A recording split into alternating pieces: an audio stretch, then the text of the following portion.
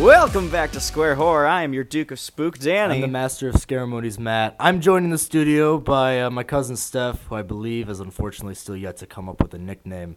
I guess she said it's my job. So we've got her. She's helping me out with this movie because we got a lot to unpack here. We really do. My God, is there a lot to unpack with this 90s classic? You say 90s classic. I mean, I would think so. It's talked about enough.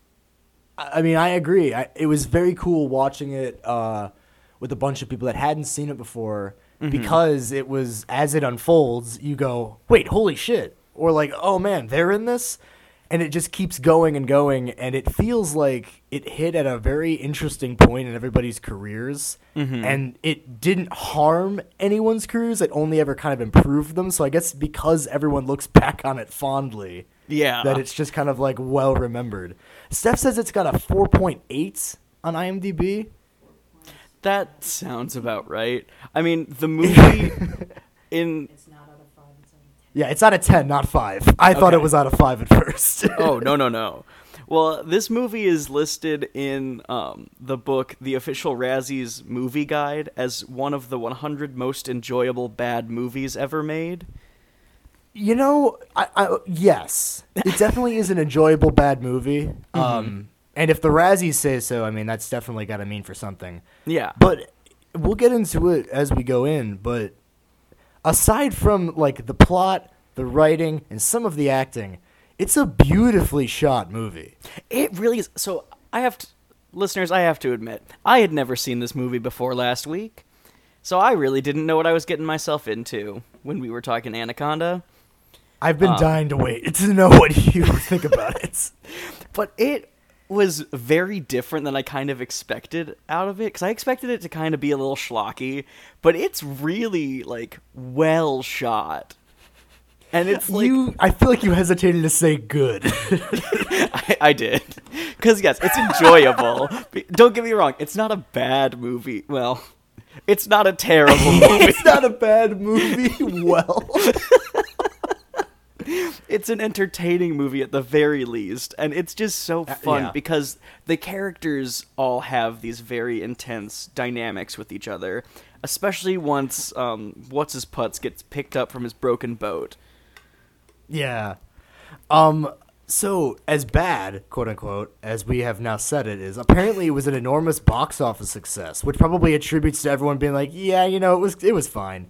I think it's just one of those movies that is unfortunately a product of its time and aged badly, like, immediately, as opposed to about, like, 10 years later. It made $136.8 million worldwide, which means that they did a wide release of the movie, especially for it only costing under $50 million. Yeah, that's really not bad. And unlike a lot of movies of this caliber that, like, the Sci-Fi Channel later went on to make, I feel like they spent every bit of the $45 million. Like, oh, yeah. The CGI effects are used sparingly, and there's clearly a lot of attention put onto them. Yes, they didn't age well. I bet that trailer that you watched, Steph, was not pretty when it came to the CGI. Well, in some of the trailers, the CGI wasn't done. The CGI wasn't even done? Yeah, they just didn't put in the CG snake yet for some of it. Well, and it's interesting because... per second, the CGI Anaconda costs $100,000 per second. And I think that was nice because they utilized a lot of practical effects as much as they could for the snake. Well, because they had two different snakes they were using in terms of, like, the actual animatronic snakes. They had one that they called, I think their queen, that was about 60 feet long. 40 feet long and 5,000 pounds. And the other one was their warrior that was 25 feet and 1,500 pounds. Cool. Yeah, because there are two snakes in this movie, which I kind of forgot about. I did not know that was going to happen until the second snake showed up at the end. And it's even bigger than the other one. Because I was like, wait, this one doesn't have its eye poked out. What's happening here? I think it's so cool, just like with Crawl and just like with Jaws, I think we have to have a segment on each of our Nature Nightmare episodes where we talk realism just for a second. Okay. Snakes are not enormous. They're not whale-sized. Mm-hmm. The Anaconda is. Oh, yeah. The Anacondas Is are. a biggin'. Yeah, and like they're still pretty big, and they have that whole little like fake facts at the beginning of the movie where they talk about like how it will kill even if it's not hungry or whatever. Mm-hmm. And I just think that they're all lies. And how it'll kill clearly, twice, like, which isn't a thing. You can't kill something twice. Well, no, it would kill something and then like stop eating it to kill something else. I thought that's what they were trying to say. Oh, that makes more sense, because I thought it was like, it will kill it and then puke it back up to kill it again. And I was like, that's not how killing works. Well, no, what they did kind of hit on is that when snakes get scared, they'll throw up their last meal so that they can be faster to run away. Because snakes run away. They don't attack things. They don't attack like humans. They just run. Because the snake is not an idiot. It doesn't really go for things that are bigger than it. In this case, I guess we're just rats to the anaconda, so it doesn't feel bad hunting us because it's 4 times our size, and can bicep curl people up a waterfall and eat them, which is my favorite scene in the movie, and we'll definitely talk about it. Oh, we gotta. Let me hear a little bit more about your reaction. Did you watch it with a group of people that knew about it, or like had like, because it was at least on your radar of like what it kind of was, right? Like you knew Jennifer Lopez was in it and Ice Cube, right? So yeah, I had heard about this movie before. I had never really known many details. I only knew that Ice Cube was in it. I did not know that J-Lo was in it. So that was a fun surprise. And I certainly did not know that Danny Trejo Machete himself was in this movie for a whole 30 seconds. He's the cold open kill that's pretty much just the ending of Jaws with a snake. Yeah. But so I watched this with Grace. This was our first movie of Spooktember. And we had no idea what was going to happen. Also, we had to watch it on Hulu, which sometimes stinks because Hulu puts ads in the middle of their movies now. I think it helped kind of get a reality check to like remind myself I wasn't living in the world that like The Mummy was the greatest action movie of the time. I mean, it was, but like that was the writing quality to aspire to. It was kind of nice to get like a modern ad for something like House of the Dragon or whatever, and then it was like, now back to the 90s. I was gonna say, well, I got one that just looked like a scene out of the movie, and I was like, wait, this doesn't make sense. These are all new characters. And then I saw in the corner that it was an ad, and I was like, God damn it. But yeah, I have a hard time putting into words my experience with this movie because it is such a movie that, like, you have to experience it to believe it's real. Because, like, so much of this movie, if you just put it on paper, shouldn't make sense. But when it's in the context of this movie, somehow it just does. And it works. Yeah. It's very much of the time where we still had, like, in action movies and horror movies alike, we had very distinct archetypes for characters, and that was just the way Hollywood was for most actors in the 90s. Was like, you were handsome, you were bad, or like you had any other degree of various stereotype based on just how you looked, and that was your selling point. But it works in this movie because those archetypes in this context, especially with even just like a little shred of depth. Like, I'm watching it with Kelly, and we were like, man, fuck this professor guy. But by the end, we're like, I actually kind of like him. Nah, man, I always wanted the professor to die. He got on my last nerve. I wanted him to die, but like, it kind of, I don't know. It felt like the characters didn't stay one note through an entire. That's like, true. You know what I mean? Like, yeah. It had there was some progression. It felt like a living, breathing person instead of just like someone that had to be like. Have you seen Bodies? I have not. That is an example of what I just mentioned. Okay. It just came out. It's hilarious, but it does get a little tiresome. Okay, good to know. But, so, the people that you knew when you started watching the movie, like, who was familiar to you? So, okay, hold on. Let me pull up the cast real fast to make sure I'm not getting anybody's names wrong. Yeah, we've got it up as well. So naturally, I know Ice Cube. I feel like everybody knows Ice Cube. Because lest we forget the famous John Mulaney bit where he's just roasting Ice Cube for not knowing how things work. I forgot about that, actually. Owen Wilson is someone I never expected to see in a horror movie, let alone as a semi-antagonist turn at one point. Oh, yeah. He does have this weird little part of the movie where he's like, hey, guys, this is kind of funny. We should just embrace it. Hey, guys, he might be right. And I'm like, no. Don't listen to the crazy man, please. He didn't say wow in this entire movie, and that's unfortunate. I was disappointed. I said it for him. I mean, yeah. Wow, that's a big snake. Wow. Then we had Jonathan Hyde, who who plays the professor. It took me most of the movie to place where I knew him from. Yeah. And I finally placed him from the original Jumanji movie. Yes, he was the hunter, right? Yeah. Yeah, Jonathan Hyde. He's in a couple of other things I know as well, but yeah, I feel like Jumanji. I think he was in Titanic. He was in Titanic. Boom. You're right. Killing You're the right. game. Then, of course, we have Jennifer Lopez, who I feel like everybody knows in one way or another.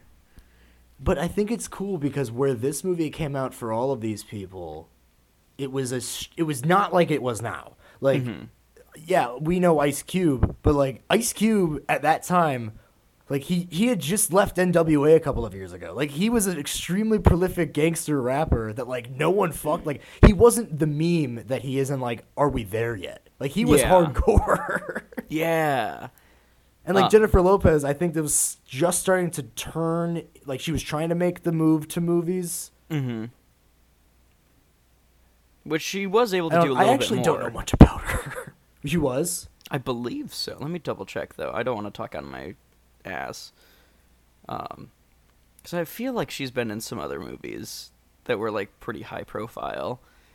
Yeah, I just know that on the side bit, in I think the last year or the year before, she was in a movie with Owen Wilson, and now I'm wondering, like, did it ever come up like, hey, remember Anaconda? I really hope it did. I don't know if it did, but I really hope it did. It probably oh my god, I forgot she was in the Ice Age movies. Yeah, she did Selena right before Anaconda. Okay, yeah, that was pretty big. Wait, she was in the Ice Age movies? Apparently, yeah. She was at least in some of the later ones. Oh, the later one. Okay. I don't really know those ones. I only really know Ice Age the first because my family would watch it in the Dells all the time. I was like, I only saw the first two, so I've never seen the other ones. Yeah, I don't know anything beyond that. Something I didn't know until I was looking at the cast list literally right now. The voice of the Anaconda. Yep. Is Frank Welker, who everybody and their mom will recognize not the name, but the characters he's played. Namely, like Scooby Doo. Yeah, Scooby Doo voices the Anaconda. And by voices the Anaconda, we mean he just makes the animal noises the Anaconda makes. I say he hisses. He's pulling an Alan Tudyk in any Disney property. Yeah, Alan Tudyk. I mean, what do you think he learned it? Yeah, exactly. Like Fred Welker was like the proto Alan Tudyk, and he was the Alan Tudyk in a non-Disney capacity. Like Fred Welker did everything. Mm-hmm. I just know mainly, Scooby Doo. Scooby Doo. He did Transformers. Fred. I think so. Yeah. Hold on. Let me pull up his little IMDb real fast so we can... Wait, if he did Transformers, does that also mean that he was Eeyore? Because I feel like the guy that was Optimus Prime was Eeyore. This is now just a voiceover conversation. He was Megatron in some of them. He was Shockwave. He was Megatron. So naturally, because this podcast is run by us two dorks, I do have to mention he was the voice of Shao Kahn in the original Mortal Kombat movie. Wait. He was the voice of Shao Kahn in the original Mortal Kombat. In the 1995 movie. In Mortal Kombat. He just shows up at the very end being like all menacing. He also did Reptile in the same movie, so he did both. It did the hissing noises for Reptile. And So I that's think what this was I'm 97, right? Yeah, I'm convinced the hissing and Reptile is what got him Anaconda. So again, we have a 6 degrees of Mortal Kombat where Fred Welker used the reptile noise to voice the Anaconda.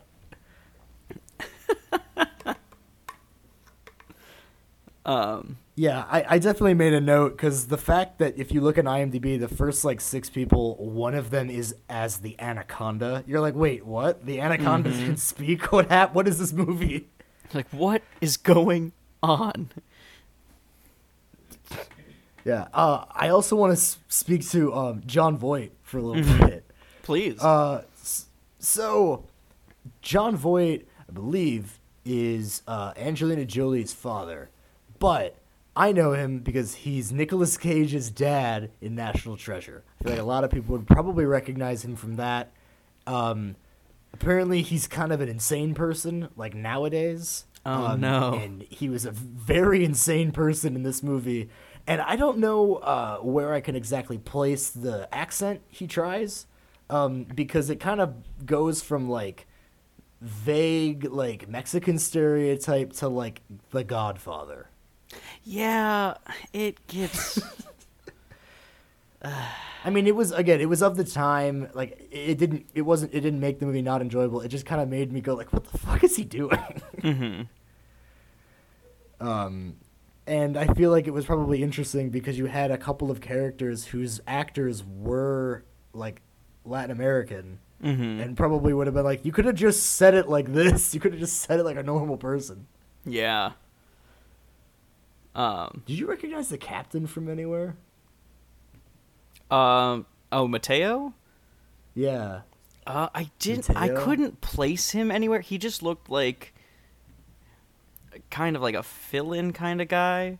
Like, no offense to the guy. Like, he did a good job, but he kind of felt like it was someone who could have just, like, they found when they were getting ready to film and been like, you want to be in this movie? Because he doesn't really do a whole lot. No, he doesn't. But apparently he was in, to bring it back to another episode, he was in The Crow City of Angels. He was one of the guys. I think he was the dude that he's the like the guy that manufactures all the drugs. That's like the first person that the Crow kills, and he like You're blows up that whole kidding. processing factory. I just looked at it. Steph brought it up. Holy shit. And we're watching The Crow tonight for September, so boom. Yeah, it's fitting. Boom. Yes, boom. It's meant to be. I don't know, I think that does it for the cast, right? I think we just have one more that we haven't touched on in the entire 10 people who are in this movie, which is Carrie Wooher, Woohoo. who, along with Anaconda, is well known for one of the other big monstrosity movies of the late 90s and early 2000s, Eight-Legged Freaks, with really? David Arquette. She also, it looks like she's gone into a lot of voice acting recently. Okay. Specifically as Maria Hill in Marvel things as of late. Oh, interesting. She also was Barbara Gordon and Pamela Isley in the Batman Gotham by Gaslight movie a couple years back. Oh, very cool. Yeah, that one's really good. I think someone in our Saw series is Jim Gordon in that. Oh, that's rad. Yeah, I still haven't watched that one. I have so many Batman things I still need to watch.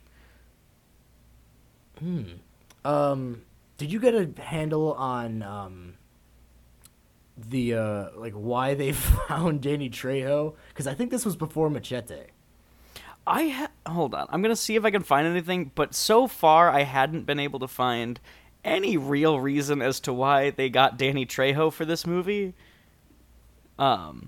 I mean, besides the fact that he's Danny Trejo and everybody loves him.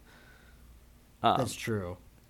Because lest we forget, only a few years after this, Danny Trejo then showed up in the Spy Kids franchise. Of course, yes. Because that was Cannot naturally forget that. everybody's childhood, not just ours. We might just do a separate series someday just about those movies, because they very well might just be horror movies, because everyone that made them, like, does horror movies. They just were like, what if we made something for kids for once? Yeah. Okay, yeah, I have no real reason as to why I see that he was in this movie, but I'm just happy he was. Agreed. However, Anytime you have a Danny Trejo is great. my favorite thing about potential casting that almost happened, the professor in this movie was almost Tim Curry, which would have made it very different, and I wouldn't have been rooting for him to die. I mean, Tim Curry can play a pretty good bad guy. Have you Yeah, seen but I just love Ferngully? Tim Curry, so that'd be the Yeah, problem. but you're right. Yeah, if they had Tim Curry for the professor, it would have been kind of interesting because it would have been one of those times you're like, oh yeah, he's British. Yeah. You're right. You want to get into this?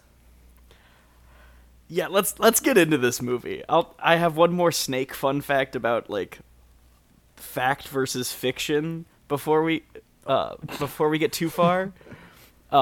So yeah, again, keep this in a grain of salt because this is a movie of fiction.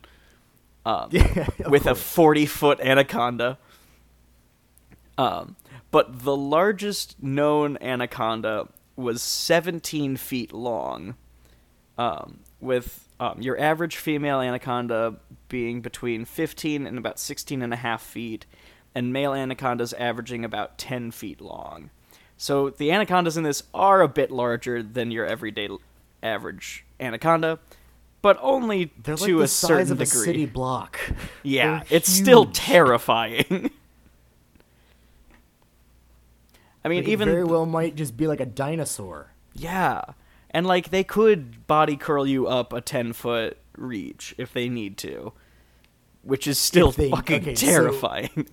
Does that mean it's happened, or does that mean that they like theoretically, according to the laws of their biology, do it? I think it's just theoretic, but man, would I be intrigued to know if somebody has actually been bicep curled by an anaconda. I mean, we wouldn't know about it because they'd be dead. You're right.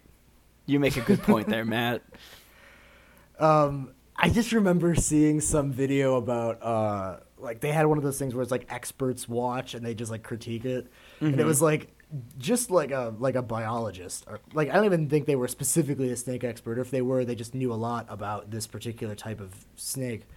And they were just watching all these different movies that had snakes as like the antagonist, and they got to Anaconda, and they're like, before we start, we're like told in medical, like in our like medical training, like in the field, like when you work with anacondas, like watch that movie, and then I'm going to alleviate all your fears once you learn that the snake can't do anything you see it can in that movie. And then they went into it, and we're like, yeah, nope, this can't work because of this. This can't work because of this. Snakes definitely never do that. It just Okay, seemed like good. it's kind of like how Jaws, it was like murky because like sharks can and do kill people, and they might in some theoretical concept resort to hunting people in extreme circumstances, but like a snake, again, we have to come back to it, bicep curling you up a waterfall, it's just a magnificent feat of nature that I don't want to pity with science. I don't want to weigh it down with the truth. I just want to be like, holy shit, look at that. Yeah. All right, So let's now get that we've into this suspended movie. the disbelief of snakes, we can get into it, yes. So yeah, we start off the movie with our unnamed poacher, played by Danny Trejo, going through the end of Jaws with a giant snake in his boat. But unlike the end of Jaws, Danny Trejo is not able to kill the snake and decides he doesn't want to die by the snake, so he decides to kill himself at the top of his boat. Which, honestly, I kind of understand. If your options are gunshot, self-inflicted death, and being devoured by an anaconda, and potentially being crushed, I think I'd take the easy way out. Especially because you know you're going to get eaten. Yeah. It's not like it's a question of like, oh, it could happen. No, it's going to happen. Yeah, like the only way the snake can like kill you is if it eats you. Mm-hmm. What happens to him though? What does happen to him? Doesn't he not shoot himself? Because we find the ship later, but we don't find his body. We don't find his body, but I'm pretty sure we get a gunshot as the camera pans out. Well, and if that's the case and he does shoot himself, like, if you're going into this, like, okay, it's a silly, fun Anaconda movie, I don't think you're expecting that. No, you're not to be expecting like, oh, that to wow. be the start of your movie. No, especially not now because it's Danny Trejo. Yeah. And it's like the movie is only going to appreciate in admiration for Danny Trejo. Well, and it sets the stakes for just how intense this Anaconda is, in that someone would literally rather die than have to look it in the eye when it kills it. Or kills Especially him. because it's like, man, that's like what it wants you to do. Mm-hmm. He doesn't want to give it the satisfaction. Damn. Yeah. And, like, yeah, maybe the snake still ate him, but at least he didn't have to feel it. Right. And during that whole scene, we have the first of many times that this movie takes a note from Sam Raimi and does, like, snake POV shots, especially while it's swimming and moving through the jungle. Those shots are so cool. Like, Yeah, anytime man. they're done. But being done from the perspective of a snake in a river is just such a different take on it that I really liked. Because it gives you that added, like, maneuverability. Like, you know how fast this thing can go, and you know how, like, adaptable it is. Like, water doesn't slow it down. Water, like, almost makes it faster. Like, it can move a lot easier there. And the way, through the use of those Sam Raimi, like, POV shots, you even see it, like, kill something, and how easy it is to kill something of, like, human size that is objectively tougher than a person. It kills a panther. Yeah. It squeezes it so tightly that its eyeball pops out of its skull. Well, also, it's kind of scary to think that this anaconda is faster than a panther. Yeah, like, it got the drop on a panther. Yeah. And, like, panthers are already scary to us humans because they're fast and dangerous. And this thing just took it down like it was nothing. Yeah, it's kind of like, remember how we were talking about how Richard Dreyfuss shows up in Piranha at the beginning and just, like, gets killed to be like, hey, he theoretically thought out, outthought a shark. Piranhas will fucking wreck him. It's like a panther in another reality would have been the Anaconda movie. Yeah. Like, it would have been a giant panther. The whole practice of anacondas even attacking people at all, apparently, according to IMDb, 38 of 40 people found this interesting, says that anacondas actually don't attack people. They more often than not attack each other. And the female anacondas, like most species that are sweet in nature, are larger than males and almost for fun will just eat them. So it's almost like the panther is like nothing for it, because it's like if the anaconda of this movie could eat itself, like like another one of it, you're pretty much fucked. Yeah. Man, snake facts with Steph. Thank you, Steph. Do you have more? Sure, yes. I'll take a couple of Snake more. facts. Snake facts segment. Okay, keeping with, we promise we'll get back to it in a minute, but the anacondas in the film are hunting in broad daylight and can move around from water to dry land with no problem. So like we just said. In real life, apparently, they are nocturnal and spend most of their lives in water, and they swim because they're too fat to move swiftly on land. So it's kind of like if anacondas made a movie about themselves and like wanted to like cover up all their shortcomings. Yeah. They're like, oh man, we're actually kind of like bitches on land. What if we were like huge and powerful and fast? Snake propaganda. Yeah, so we talked a little bit. They're 40 feet long in this movie. Yeah, the longest one is about 17 feet. So it's not even like, it's like more than double the size, man.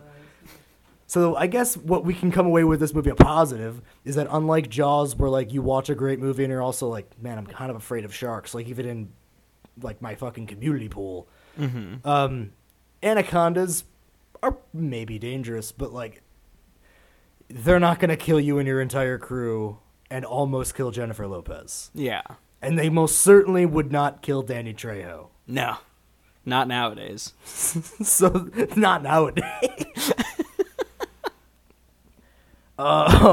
So once we've learned that the snake is extraordinarily dangerous, after we've seen it kill a bunch of things and people, we kind of start to take this movie seriously, which is strange. It starts to look like it's shot like a professional nature documentary. Well, and that feels very fitting because our characters are making a documentary about, what was it, a hidden civilization? Yes, it's one of those, because they're on the Amazon River, and in real life there still are uncontacted native tribes in the Amazon rainforest. Mm-hmm. And I think they're looking for a specific one that's like, not only is it uncontacted, but it's like notoriously difficult to find. Yeah. And so that's why they have to bring the professor along, because he's like their expert or whatever. And he's got a lot of... I kind of thought he was more of like the narrator for the documentary, because the guy that actually knew everything was the, I guess, supposed to be hunky, like, explorer guy? I guess. Because, yeah, you're right. The British boy is just there to narrate and get annoying about tea. Yeah, he's there to give it some, like, legitimacy of academia. Yeah. He's more just like an actor. Like, he really, at the end of the day, is just a British guy they found. Oh, yeah. Well, yeah, and we got Ice Cube as our cameraman. We have J-Lo as our director. We have her boyfriend as producer, ? Okay, so it's kind of interesting because at the beginning of the movie, it's established like their tension is thicker than the Anaconda. Mm-hmm. And then they kind of drop hints later that like they used to date, in which case like this is the greatest sign of like get back together with each other. Well, because that's even something that Ice Cube talks to her about, because he's like, I see you mixing business with pleasure on this cruise. Dude, Ice Cube is the coolest character in this movie. He's such a bro. I love him so much. I love him, man. Like that scene where he's playing probably NWA on the boat, and they're just like, turn it off, and he's like, fuck you. You want to try to turn it off? And doesn't he turn it back on louder just to piss off British boy? Which honestly... Yeah. Also, can I just talk about... British guy decides that the best way to spend his time while the boat is cruising is to work on his line drives for golfing. This man is the worst golf swing I've ever seen on film. I was watching it with Belle, too, in addition to Kelly, and I think Harrison and Izzy were over, too. And I'm just like, a fake British professor with, like, all of the expensive clothes on a chartered, like, boat down the Amazon, hitting golf balls into the Amazon River is probably, like, the purest, like... political cartoon example of like colonialism I could possibly think of. Because I'm seeing him hit golf balls. I'm like, this is the, like, remember we used to talk about, like, if you eat an apple in a movie, like, you're the bad guy, or you're at least, like, the smarmy Malfoy type. Yeah, you're the asshole. Yeah, this is that for an adventure movie. Like, there's a character just like this in the Mummy movies, too. He just does everything short of hit golf balls into the Amazon River. Because even he wouldn't go that far. No, they were just in the desert, and he did the equivalent of that, which was be like, let's get natives to dig tombs for us. Yes, naturally. But, yeah, as funny as it is to make fun of him, because it is, it's one of those things where, like, a lot of, like, good old-fashioned slashers, you have the people that, like, you want dead, but as opposed to a slasher being like, oh, they smoked weed or had sex, I want them dead because I have good evil values. Mm-hmm. In this case, you're like, oh, this guy's an asshole. I hope he gets eaten by a giant snake. Yeah.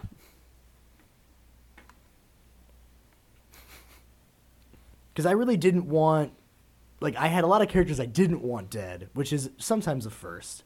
Yeah. But it's cool to have characters you want to live and want dead, because then you get to play the, like, Game of Thrones game where, like, oh, are my characters that I like going to be dead? And if so, are they going to die before the people I want dead to die? Mm-hmm. Well, like... And in this case, it's the snake. Well, and what's kind of nice about this movie, in that they do have these character arcs that they go on, is sometimes characters you don't want to see die, by the time they do die, you kind of do want to see them die. I'm going to speak particularly to Owen Wilson's character. Yeah. Because, like, he starts off just a really chill dude who's got his girlfriend there. They almost get killed by a boar. That was pretty creepy, because they do say, like, yeah, boars are, like, high-key dangerous. Yeah. And then he starts to kind of get manipulated by this random essentially river hitchhiker they found.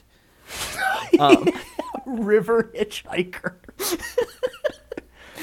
And then That's he's a good way starting of to be a saying dick to his stranded. friends. And then you're like, you know what? Fuck you, Gary. It's time to go.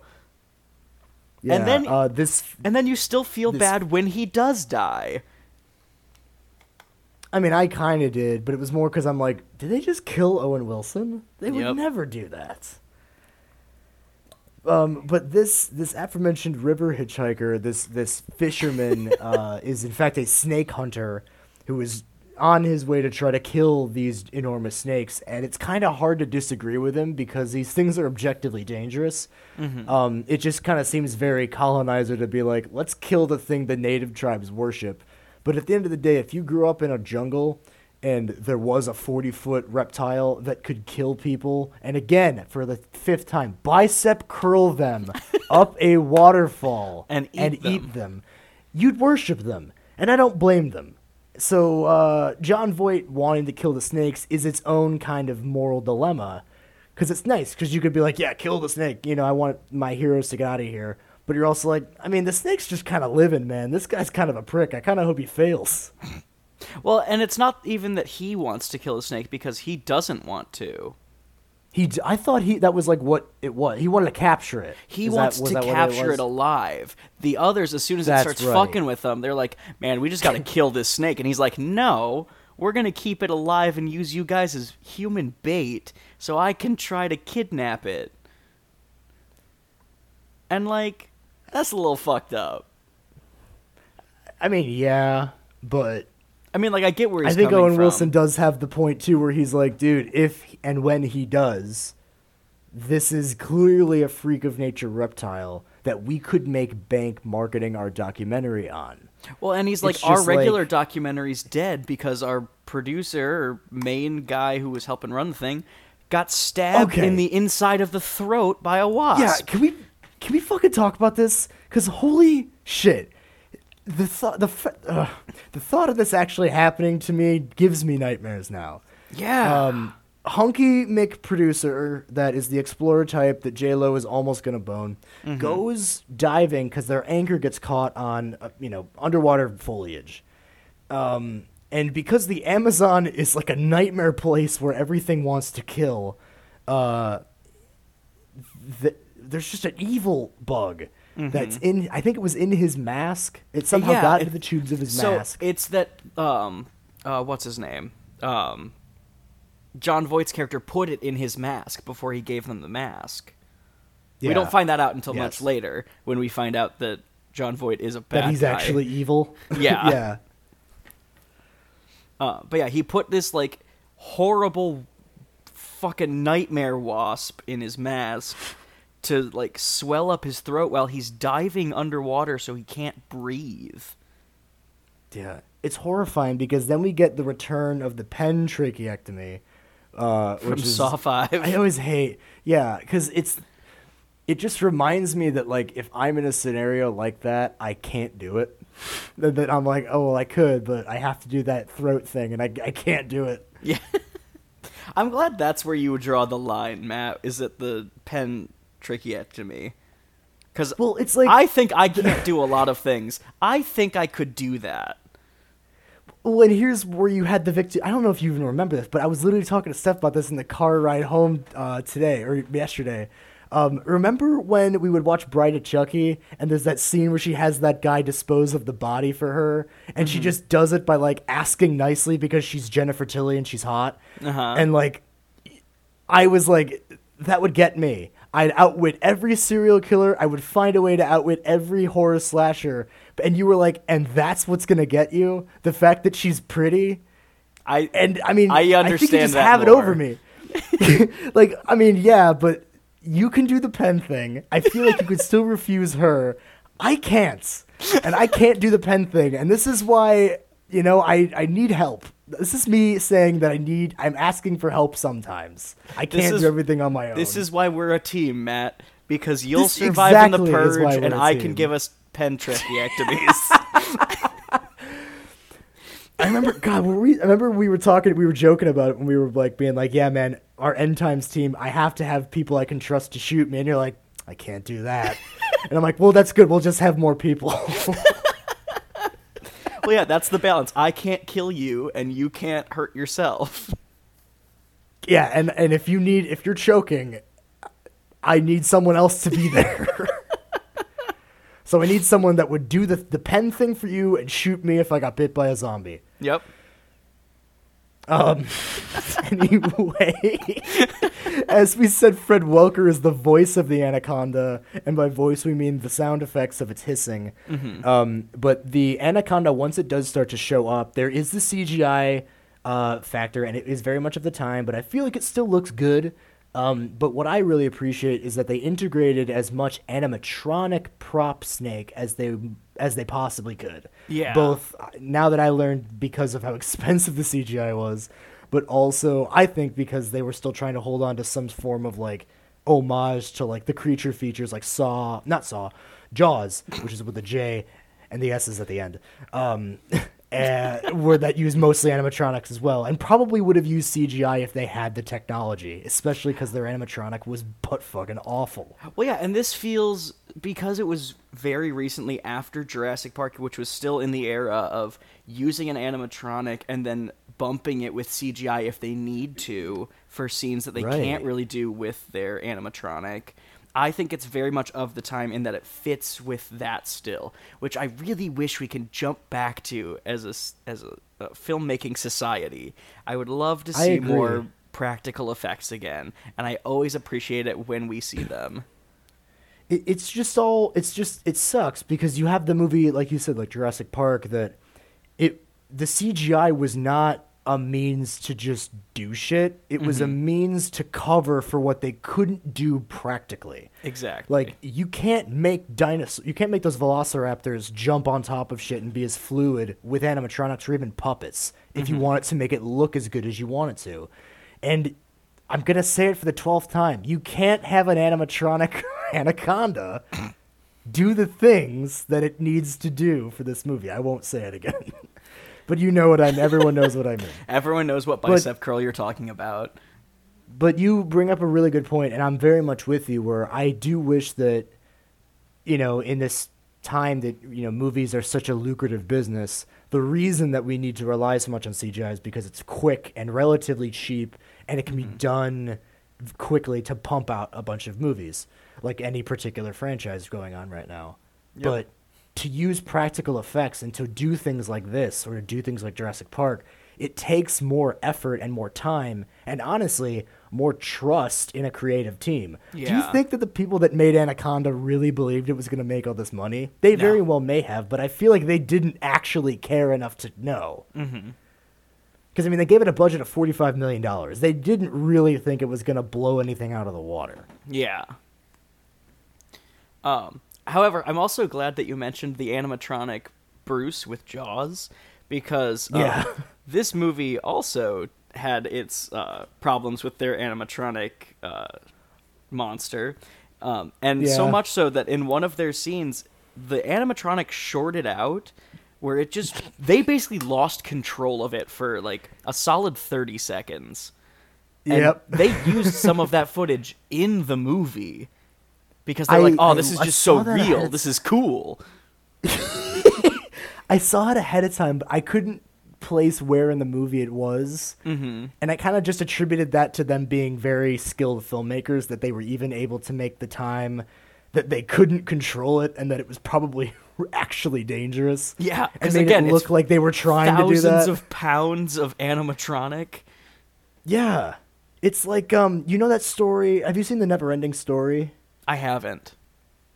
There's a scene in it. It's like a Henson warehouse project that has a lot of animatronics and stuff, and they used a lot more machines as opposed to like practical puppets. Okay. And because of that, they had concerns like, so our giant big nightmare wolf head is gonna have real spikes for its teeth, and so there's a scene where the kid almost gets bitten. And this spike almost, because the machine shorted out, the tooth actually almost impaled this kid. And I feel like maybe that's also why they don't do animatronics, because they can kill you if they don't work. And yeah, to have a huge, snake construction, snake golem, to lose control. Like, snakes don't get that big in real life, but you made an animatronic that was that big. So it's kind of like what we talked about with Jaws, where that woman that was getting attacked at the beginning, the thing that was underwater was like pushing her against stuff. And we were like, where does it kind of become acting and a real trauma response to a shark attack? Yeah. Like, at a certain point, if you make a giant anaconda and lose control of it, I mean, is the movie not real? Yeah. Well, and I mean, this was also in that era where animatronics were big. So after the movie was finished and released, they actually took some of the animatronic Anaconda and brought it to a California Academy of Sciences in San Francisco to show college students how it worked, who were going into like engineering, which I think is smart, and that's how you inspire the next generation of practical effects artists. Yeah, because you have like all of the technical artists being in there, being like, okay, here's how it works. This is everything that went wrong. Can you please make something better? Yeah. Like, can you make it not run on batteries or whatever the fuck? I don't know. Yeah, can you have it not run on AAAs? Can you have it be waterproof, please? We need to make it be waterproof.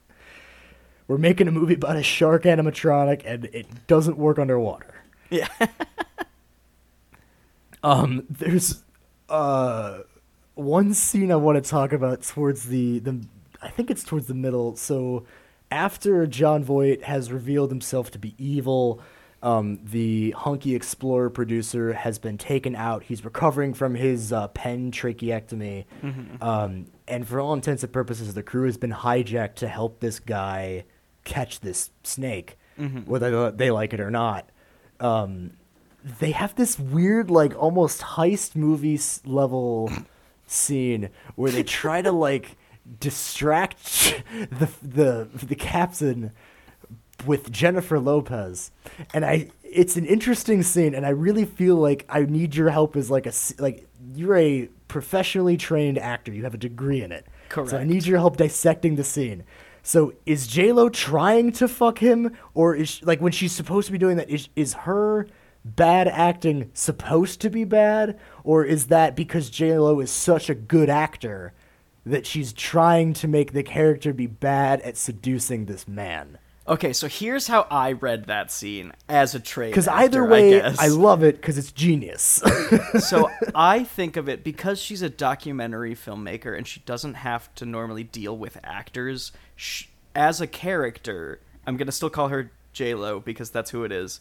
But as her character, she's not a good actress, and she doesn't really know how to lie very well, which I feel like had kind of been pointed at and hinted at earlier in the movie, that she's kind of a terrible liar. And so when she's going up to Jon Voight and trying to fake seduce him, which he also recognizes immediately but still takes advantage of. Yeah, he's like, this could go somewhere. He's like, I'm not stupid. I know this isn't going to go where I want it to, but I'm going to take advantage of as much as I can. And so he still gets to kiss J-Lo. But I mean, how many people in the world can say that? Exactly. And so I guess I was always reading it as it's her trying to be an actor and seduce him, but she's just not, her character just isn't good at it. So she, as Jennifer Lopez, has to act like a character very well who's very bad at acting, which, for me, I always think the hardest thing to do as an actor is play a bad actor, because it just takes that extra level of being good to be believable as bad, which I know is complicated in concept, but it makes that's sense. why I wanted to bring it up, because that made me think of that. I'm like, man, I love when, like, it kind of reminds, like, Jennifer Lopez's character pretending like she doesn't know how to seduce men is kind of like when they made the first Avenger, when fucking Chris Evans had to pretend like he couldn't do push-ups when he was filming the scenes of him pre-serum. Yes. Like, when he had to pretend like he couldn't do push-ups, and it was like, come on. Chris Evans at that point was enormously jacked. And it's like Jennifer Lopez, like, is a dancer. Mm-hmm. Like, I mean, I'm not saying like that means that she's more or less like sexually attractive, but like she knows her brand. She had just played Selena. She is and like you said, clearly a very good actress. She knows exactly how to seduce a man, especially because she was at the peak of how hot Jennifer Lopez was, like in the cultural like zeitgeist. Mm-hmm. Like she was the hot actress. She was the hot celebrity. And I think she was dating Ben Affleck at the time, where they were married. But like, she was a hot item. So for her to pretend like she can't like seduce this guy was kind of hilarious. And you're right, a testament to her acting ability. Mm-hmm. I don't know. I thought that scene was just funny. I wanted to talk about that. I just sheer out of like, the Anaconda is not the only thing that makes this movie interesting. The rapport the characters have with each other, and like how and why they act the way they do is very believable and entertaining, and it's easy to follow. And then when they want to do deep stuff, they can if they want to. Well, yeah, and this movie also is juggling a lot of different like kind of subgenres of film. Like it has a heist scene. It has a scene where the entire boat is taken hostage by a man who is dead set on capturing the world's largest anaconda. It covers a lot of ground, and it's a swift 90-minute movie, and it doesn't, at least to me when I was watching it for the first time, I don't know how it is on rewatches, it doesn't feel like it drags at any point because you seriously don't know what's going to happen next. Agreed. There was never any time that they needed filler. Like, anytime they were like, let's kill a couple minutes, they're like, let's check in with Ice Cube and the professor and see them not get along. But it served to and they're letting you something. breathe a little bit between things, but it still has a purpose. Yeah, because what was the tagline of this movie? Something about not being able to breathe? When you can't breathe, you can't scream. When you can't breathe, you can't scream. That's right. So you need to be able to breathe so you can scream. Yep. Don't know if they did it on purpose, but yes, I think that just makes them good filmmakers, that they let it, they take time to let it grow naturally. Mm-hmm. We're almost to the scene where we can talk about the bicep curl, but we have to talk about why the snake starts attacking them in the first place. Mm-hmm. So the snake is not evil. It is a wild animal that does not have good or evil. It just purely is. Mm-hmm. So as they get closer to the lair of the snake, they also get closer to signs of life within the indigenous camps. So they have all these statues that are of people with this giant serpent. Mm-hmm. So it's like when the native tribes start like talking about the monster, like, don't fuck with it, because it's probably a big deal. Like in all the King Kong movies, when they're like, yeah, we call him Kong because calling him anything else would just like incur his wrath. And they're like, okay, what is it? And they're like, it's an enormous ape. It's Kong. We overestimated. Yeah, we're in over our heads, man. They piss it off because there's a dammed part of the river that John Voight forces the crew to blow up with dynamite, which destroys part of the snake's nest, I believe. Yeah, it blows up a bunch of tiny baby snakes into their boat. And I think the warrior, the first snake, has to go respond to that. So he is the first of two snakes to show up. I don't remember how they kill this one, but just because the way they kill the second one is so nuts, I just don't remember. I don't think they actually necessarily kill the warrior snake, but they do like wound it enough where it doesn't want to fuck with them anymore. I'm getting ahead of myself a little bit here because it's after the bicep curl, but I'm gonna get into this. What happens is J-Lo gets a pistol and essentially just shoots it in the face a bunch of times and blinds one of its eyes. So it's just like, you know what, fuck this, I'm leaving. The note I have is just, in all caps, headshot, fuck human shields. Because now I remember that the snake comes out of the water to attack her, holding the dead body of another person, like, in the way, so that she shoots that, but she doesn't fall for it, and then she shoots it right in the face. Correct. That was pretty dope. Yeah, I mean, maybe it's not dead, but maybe it is. At the very least, it's not coming after them anymore. No, and it's done a lot because it's killed. It killed somebody. It killed Mateo at first when they were looking for fuel. Yes, it killed him, and then it. And who then does it it eats. kill? And then it Who's eats the bicep Gary. curl? Huh? Oh yes, it eats Gary first. That was unfortunate and very sad. Mm-hmm. Well, yeah, because that's when they try to like tie up John Voight and be like, "Hey, fucking stop it." Yeah, fucking come eat him. We're not part of this. Yeah. And then we get to the professor at the waterfall. Okay, so I have to walk through it just so you can in your Please. mind see it, or you can just YouTube it because it's nuts. It's one of my favorite parts of the entire movie. The professor is running. He's running away from the snake, and the snake is, like we said, about 40 feet long. So, in an effort to evade it, which is pretty smart, the professor goes to jump off of a relatively medium-sized waterfall, maybe like 20 feet down into water. He survived the fall. He just escaped the snake. Mm-hmm. And there's no real way down the waterfall unless, again, the snake can just go down the waterfall because it can swim. I don't know. But the snake doesn't do that. The snake decides to flex, literally. It catches up to him just as he jumps off of the waterfall. It wraps about a quarter of its body around a tree that's right at the top of it, and then follows it, like throws its body off of the waterfall, bites him in midair, and then like folds him backwards up like a freaking yo-yo. Mm-hmm. And I'd say bicep curl because the snake is the snake is a huge muscle. Mm-hmm. So watching it just pull him back up and curl him up as it's like coiling him up and crushing him to death. It's just like when I think of Anaconda, I think of this scene. Yeah. That's like the one that sticks out. It's like if you want to see a snake just go against all laws of nature and kill people, That's the scene. watch Anaconda, man. Watch that scene. Watch Anaconda because it's got that scene and it's got a halfway decent story to go along with it. Oh, yeah.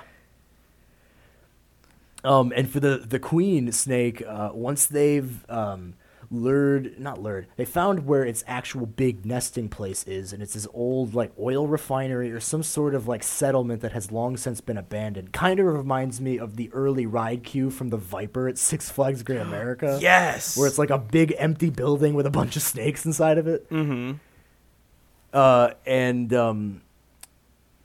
They start to have what I call snake combat. Where they start fighting the snake at different points because it's a huge snake. Mm-hmm. And, John Voight's there trying to kill Ice Cube and J-Lo. And kidnap the snake at the same time. Yeah. The snake manages to eat John Voight, but it does that thing they said at the beginning of the movie where as the remaining two are fleeing up a ladder, it decides that it wants to kill them more. It vomits John Voight out and then goes to chase them up the ladder. Mm-hmm.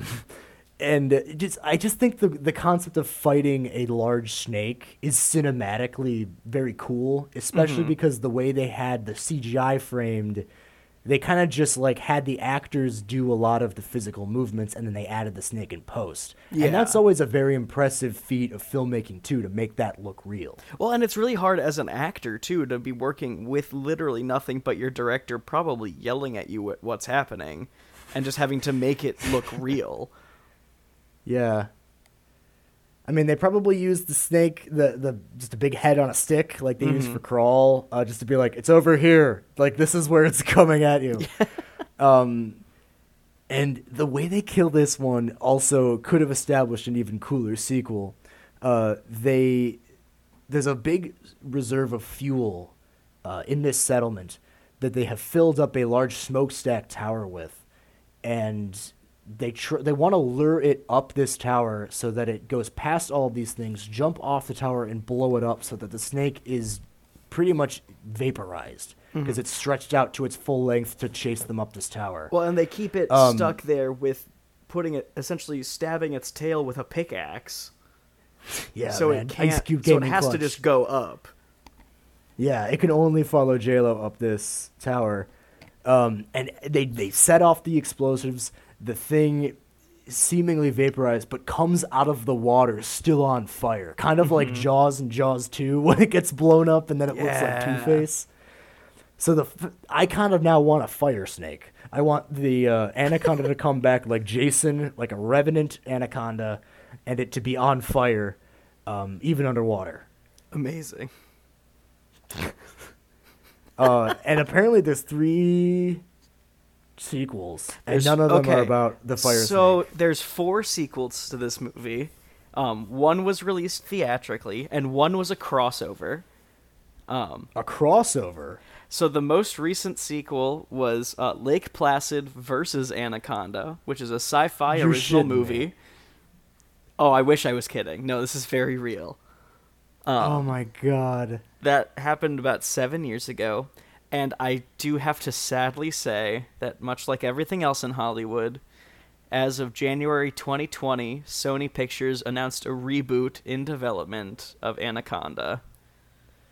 It's a giant snake. Like, we've already got the giant snake movie. It's like how you never want to remake Jaws. You got Jaws. Exactly. And they do have a screenwriter for the movie, which I don't know how I feel about him writing the reboot. Because the movies he's written, the highlights, I guess I should say, are Snow White and the Huntsman. A decent movie. I'd liked it. Divergent, the movie based on the book. The Michael Bay Ninja Turtles movie. And the Tomb Raider movie from a couple years back. So just like, I don't know if that makes it good or bad. It definitely makes those movies big. Yeah, so I'll be intrigued to see what he does with it. Yeah. But I wonder if they'll get J-Lo back, because like this is like the season of the requel. If like they'll have her do another one, they'll bring back J-Lo and Ice Cube to be the ones who have a vendetta against the Anaconda's children or something. You know what? They might do it. I actually wouldn't be Ice upset Cube's with not that. doing a whole lot. J-Lo is still acting. I mean, why not? I mean, if they can get Jamie Lee Curtis to do another 3 more Halloween movies, they can certainly get them to do Anaconda. You're right. Also, I would like to point out that this movie did win 2 awards the year it was released. It won at the Stinkers Bad Movie Awards. What? It's called the Stinkers Bad Movie Awards. That just gets right to the point. Jon Voight won 2 awards that night for Worst Supporting Actor and Worst Fake Accent. I'm so glad that they nailed him with that. That's perfect. Also, at the Golden Raspberry Awards, the animatronic Anaconda was nominated for Worst New Star, and it was nominated for Worst Screen Couple with Jon Voight. Again, that scene that was so bad on purpose. Oh my god. Do you have anything else for this? I mean, I really don't have a whole lot. Anaconda is just a very big 90s, like, gemstone. I said, there's only so much I can say about it. Guy. I mean, come on. Right, exactly. Like, I know that you may have your own opinions based on what you've heard us talk about this movie, but truly, if you have an hour and a half to kill and you just want to watch a fun movie, I think Anaconda is a great one. It's not overly scary. It's certainly not gory. It's a very easily accessible horror movie, especially now that we're getting to horror season for everybody, not just us. I think it's a great, fun little romp you can have in the Amazon. Yep. Man, and honestly, I think that's kind of what makes a good nature nightmare movie, is if it's just a fun animal movie. It doesn't really need to be all that authentic. All it really needs to do is be entertaining.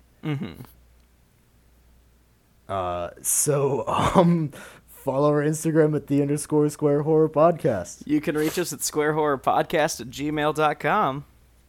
What do we have next week, sir? Next week, we are going to be talking about Cujo, which is another animal movie I've never seen before. So, you kind of know the Stephen King, though, right? Yeah. You know the story? Yeah, I loosely know the story. Okay. Because I'm also kind of torn because we did reference Lake Placid on this episode, and now that I'm thinking about it, I'm a little sad that we didn't cover it. But I think that it will be a very good fit in a future horror comedy series. Yeah, Because honestly, we'll come back it to is that far one. more a comedy than it is a horror movie. So we've got Cujo. We've got a couple more Animal Nightmares before we get into Spooktober. I'm extremely excited to get into it. I'm very excited for what we got in the pipeline this year. Very much so. I'm also very thankful that you have your Spooktober schedule that I've just kind of made tweaks to on my personal Instagram. Don't mat me. There is a daily count up to what I'm at least watching, because I know that we've had the same schedule, but I've just done variations of it. Like, we had a Halloween, but I watched the Rob Zombie one. You watched the original one. Yeah. And I've just kind of been picking and choosing as I see fits. I say, yeah, and we've made some little adjustments, so both of ours are a little bit different, but for the most part, we have a similar schedule. Yeah. It's been nice to not have to worry about it. So, thanks for that. Always happy to help. Excellente. All right, y'all. My advice, don't believe the big Anaconda, their big propaganda. They're not actually all that fast on land. They're not very big, and they eat each other more than people. So, kill them? No, don't kill them. Well, until next time, stay spooky out there.